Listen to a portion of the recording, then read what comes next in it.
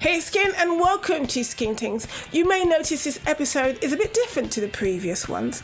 I launched a documentary series on Absolute Radio called The Blackness of Rock. What you're about to hear is an episode of that, but a podcast version, so I hope you like it. Enjoy. Over the past few weeks, you may have heard I've been trying to trace the history of rock and race, speaking to some of my favourite artists and a range of very interesting people about some of the debates surrounding the blackness of rock. Last week, I had a great conversation with Pauline Black about her experience with two-tone and the ska revival. And this week, I wanted to focus on the black rock story in the 80s and my own experiences in the 90s. That's why I enlisted the help of my friend, Living Colours, Vernon Reid.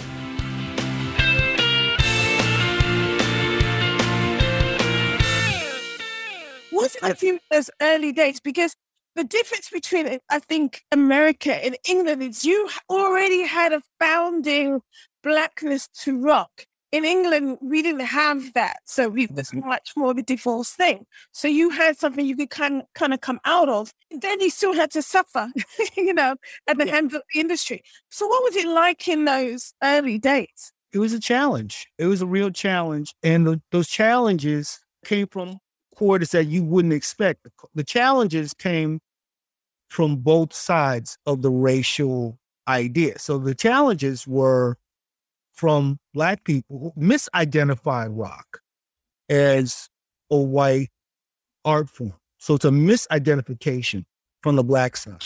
And on the white side, it was blackness in rock was a historical artifact, that it was frozen history. And there was a kind of homage to the roots of rock.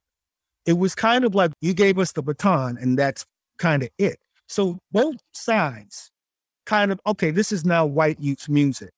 And my contention is that blackness in rock is a continuum, that it never ended. When I think about Arthur Lee and Love, when I think of the Isley Brothers, right? The Isley Brothers, they had hits like Who's That Lady, Fight the Power, Summer Breeze.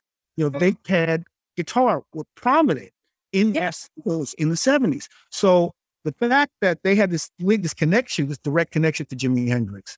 When I was a boy coming up listening to radio, Who's That Lady was a big hit, and it was a hit on R&B stations. So rock, that sound of the guitar, survived past the untimely passing of Jimi Hendrix and was a viable commercial entity. When I think of my first concert I ever went to was Funkadelic at Madison Square Garden. For me, it was seeing George Clinton, part of Funkadelic, at Mother's Finest, Brixton Academy.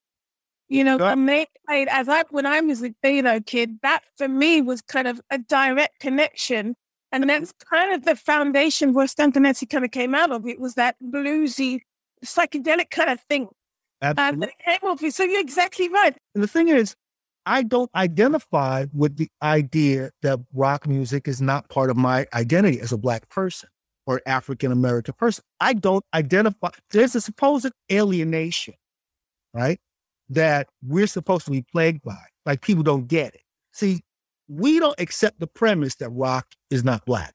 We don't accept the premise. So when people come at us with all of that, it's like, I don't know what you're talking about.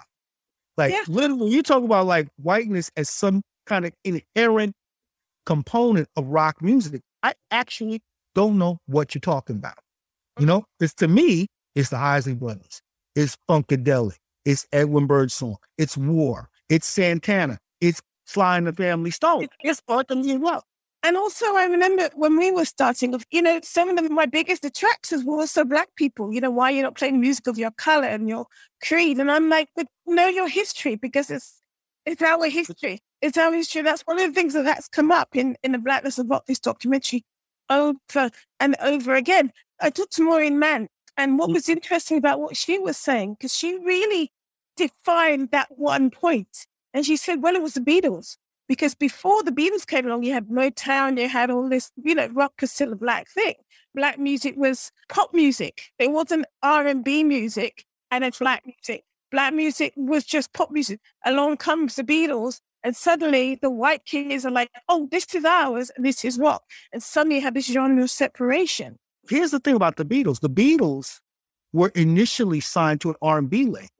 Yeah. The Beatles had been rejected by all the white pop labels.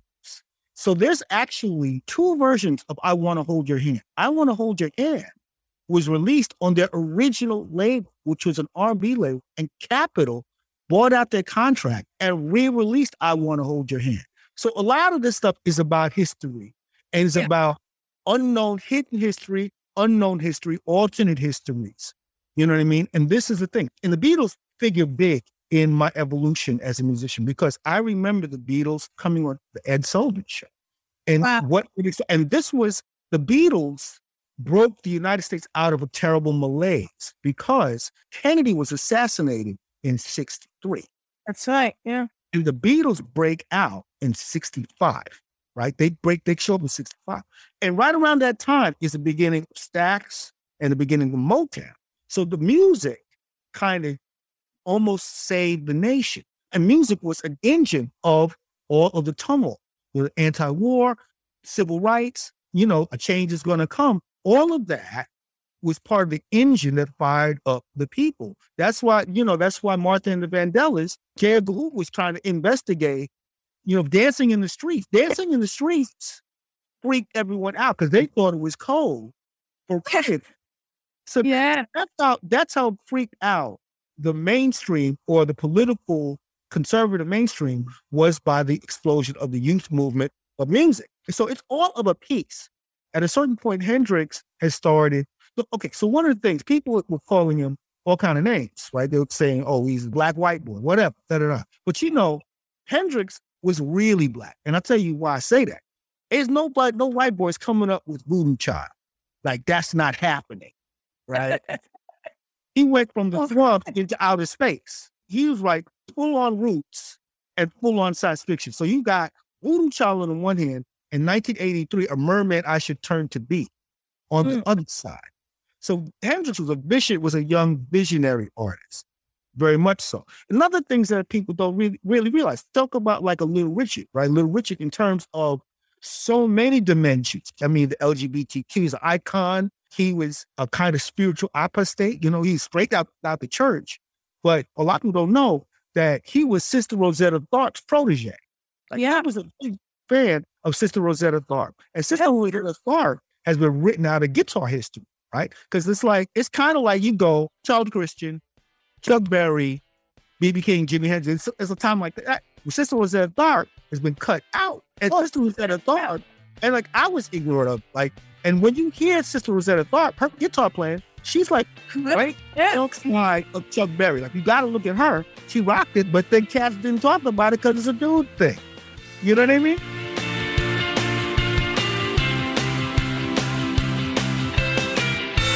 You started the Black Rock Coalition with Greg Tate. I mean, why did you feel that it was really important to start the coalition? What were the founding reasons at the time? So I will tell you the story of the founding of the coalition is funny, because all of this was because I had an early kind of living in color gig that not well attended. And I went to see my friend I&I, and their band, that gig was like, the band was amazing. It was crushing it, right? I just made around the phone calls and got a bunch of my friends. I said, can we get together? And they called some people. And it was about maybe 20 of us, whatever we got. And I was like, yo, is it me? And they were like, no, you're not crazy. It was Greg Tate. He said, well, what are we going to do about it?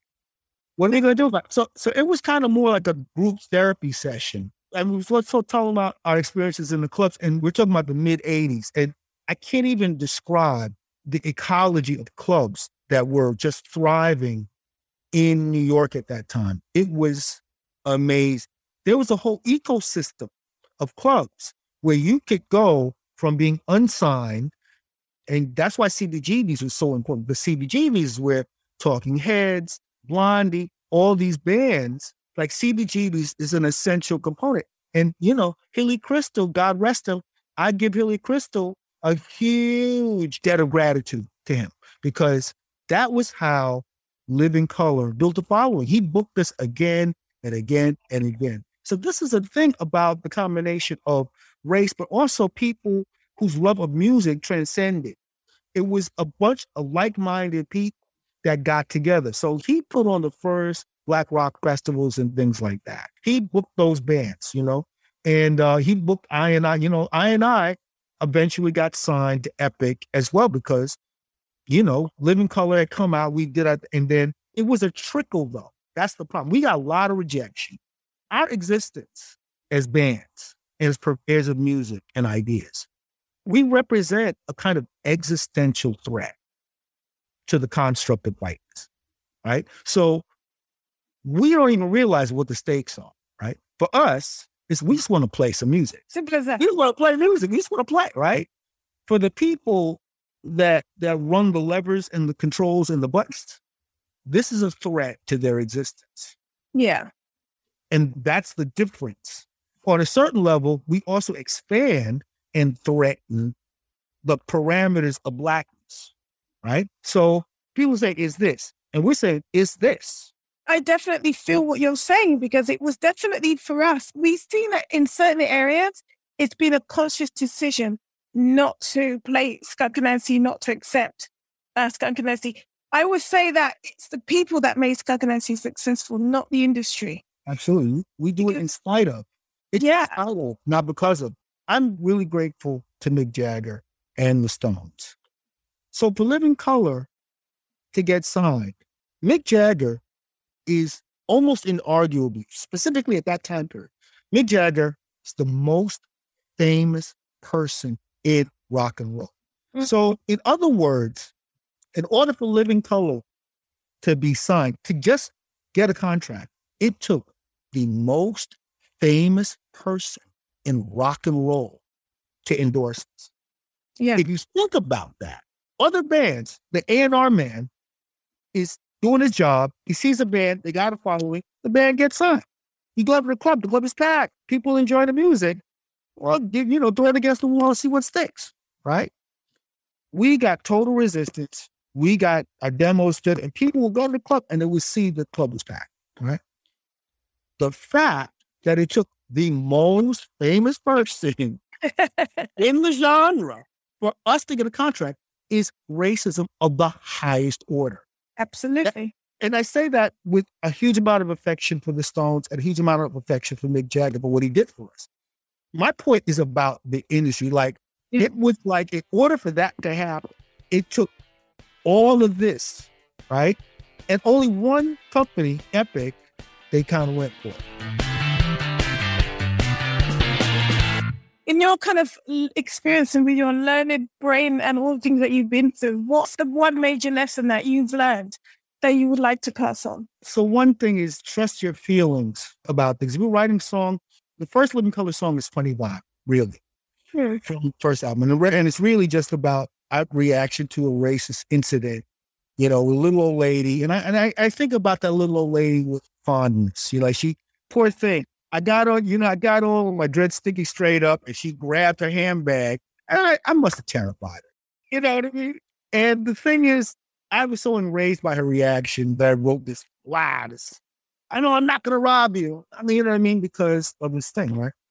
And this situation that we find ourselves in, and the microaggressions and the gaslighting and all the stuff that's going on, you know what? Don't be afraid to take it on and speak on it. Don't be afraid to take it on.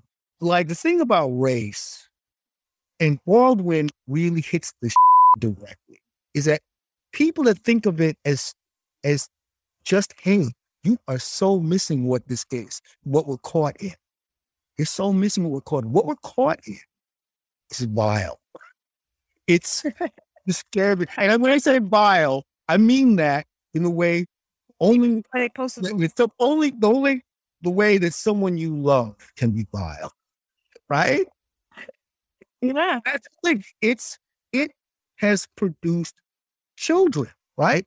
It's produced suffering, pain, death. It's also produced children who are confused, who are trying to figure out how they fit in.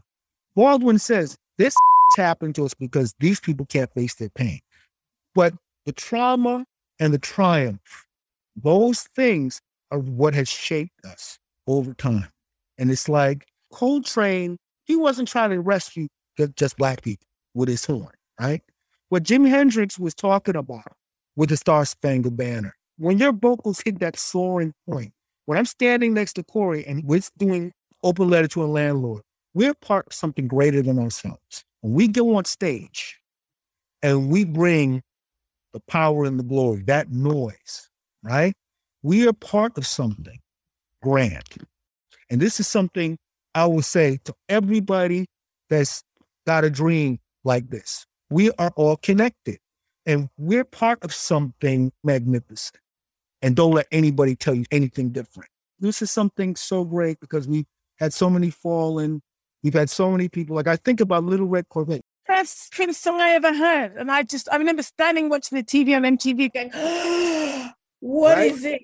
You know, I was at my little part-time job and Dr. Fonzie let me have a little radio and Little Red Corvette kept me going. So when I think the idea that one of our songs has kept somebody going, that's a great honor. And, you know, you kept me going, you know, through weird times.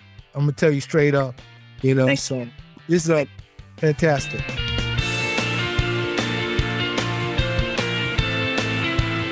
The brilliant Vernon Reid there, always a pleasure to speak to.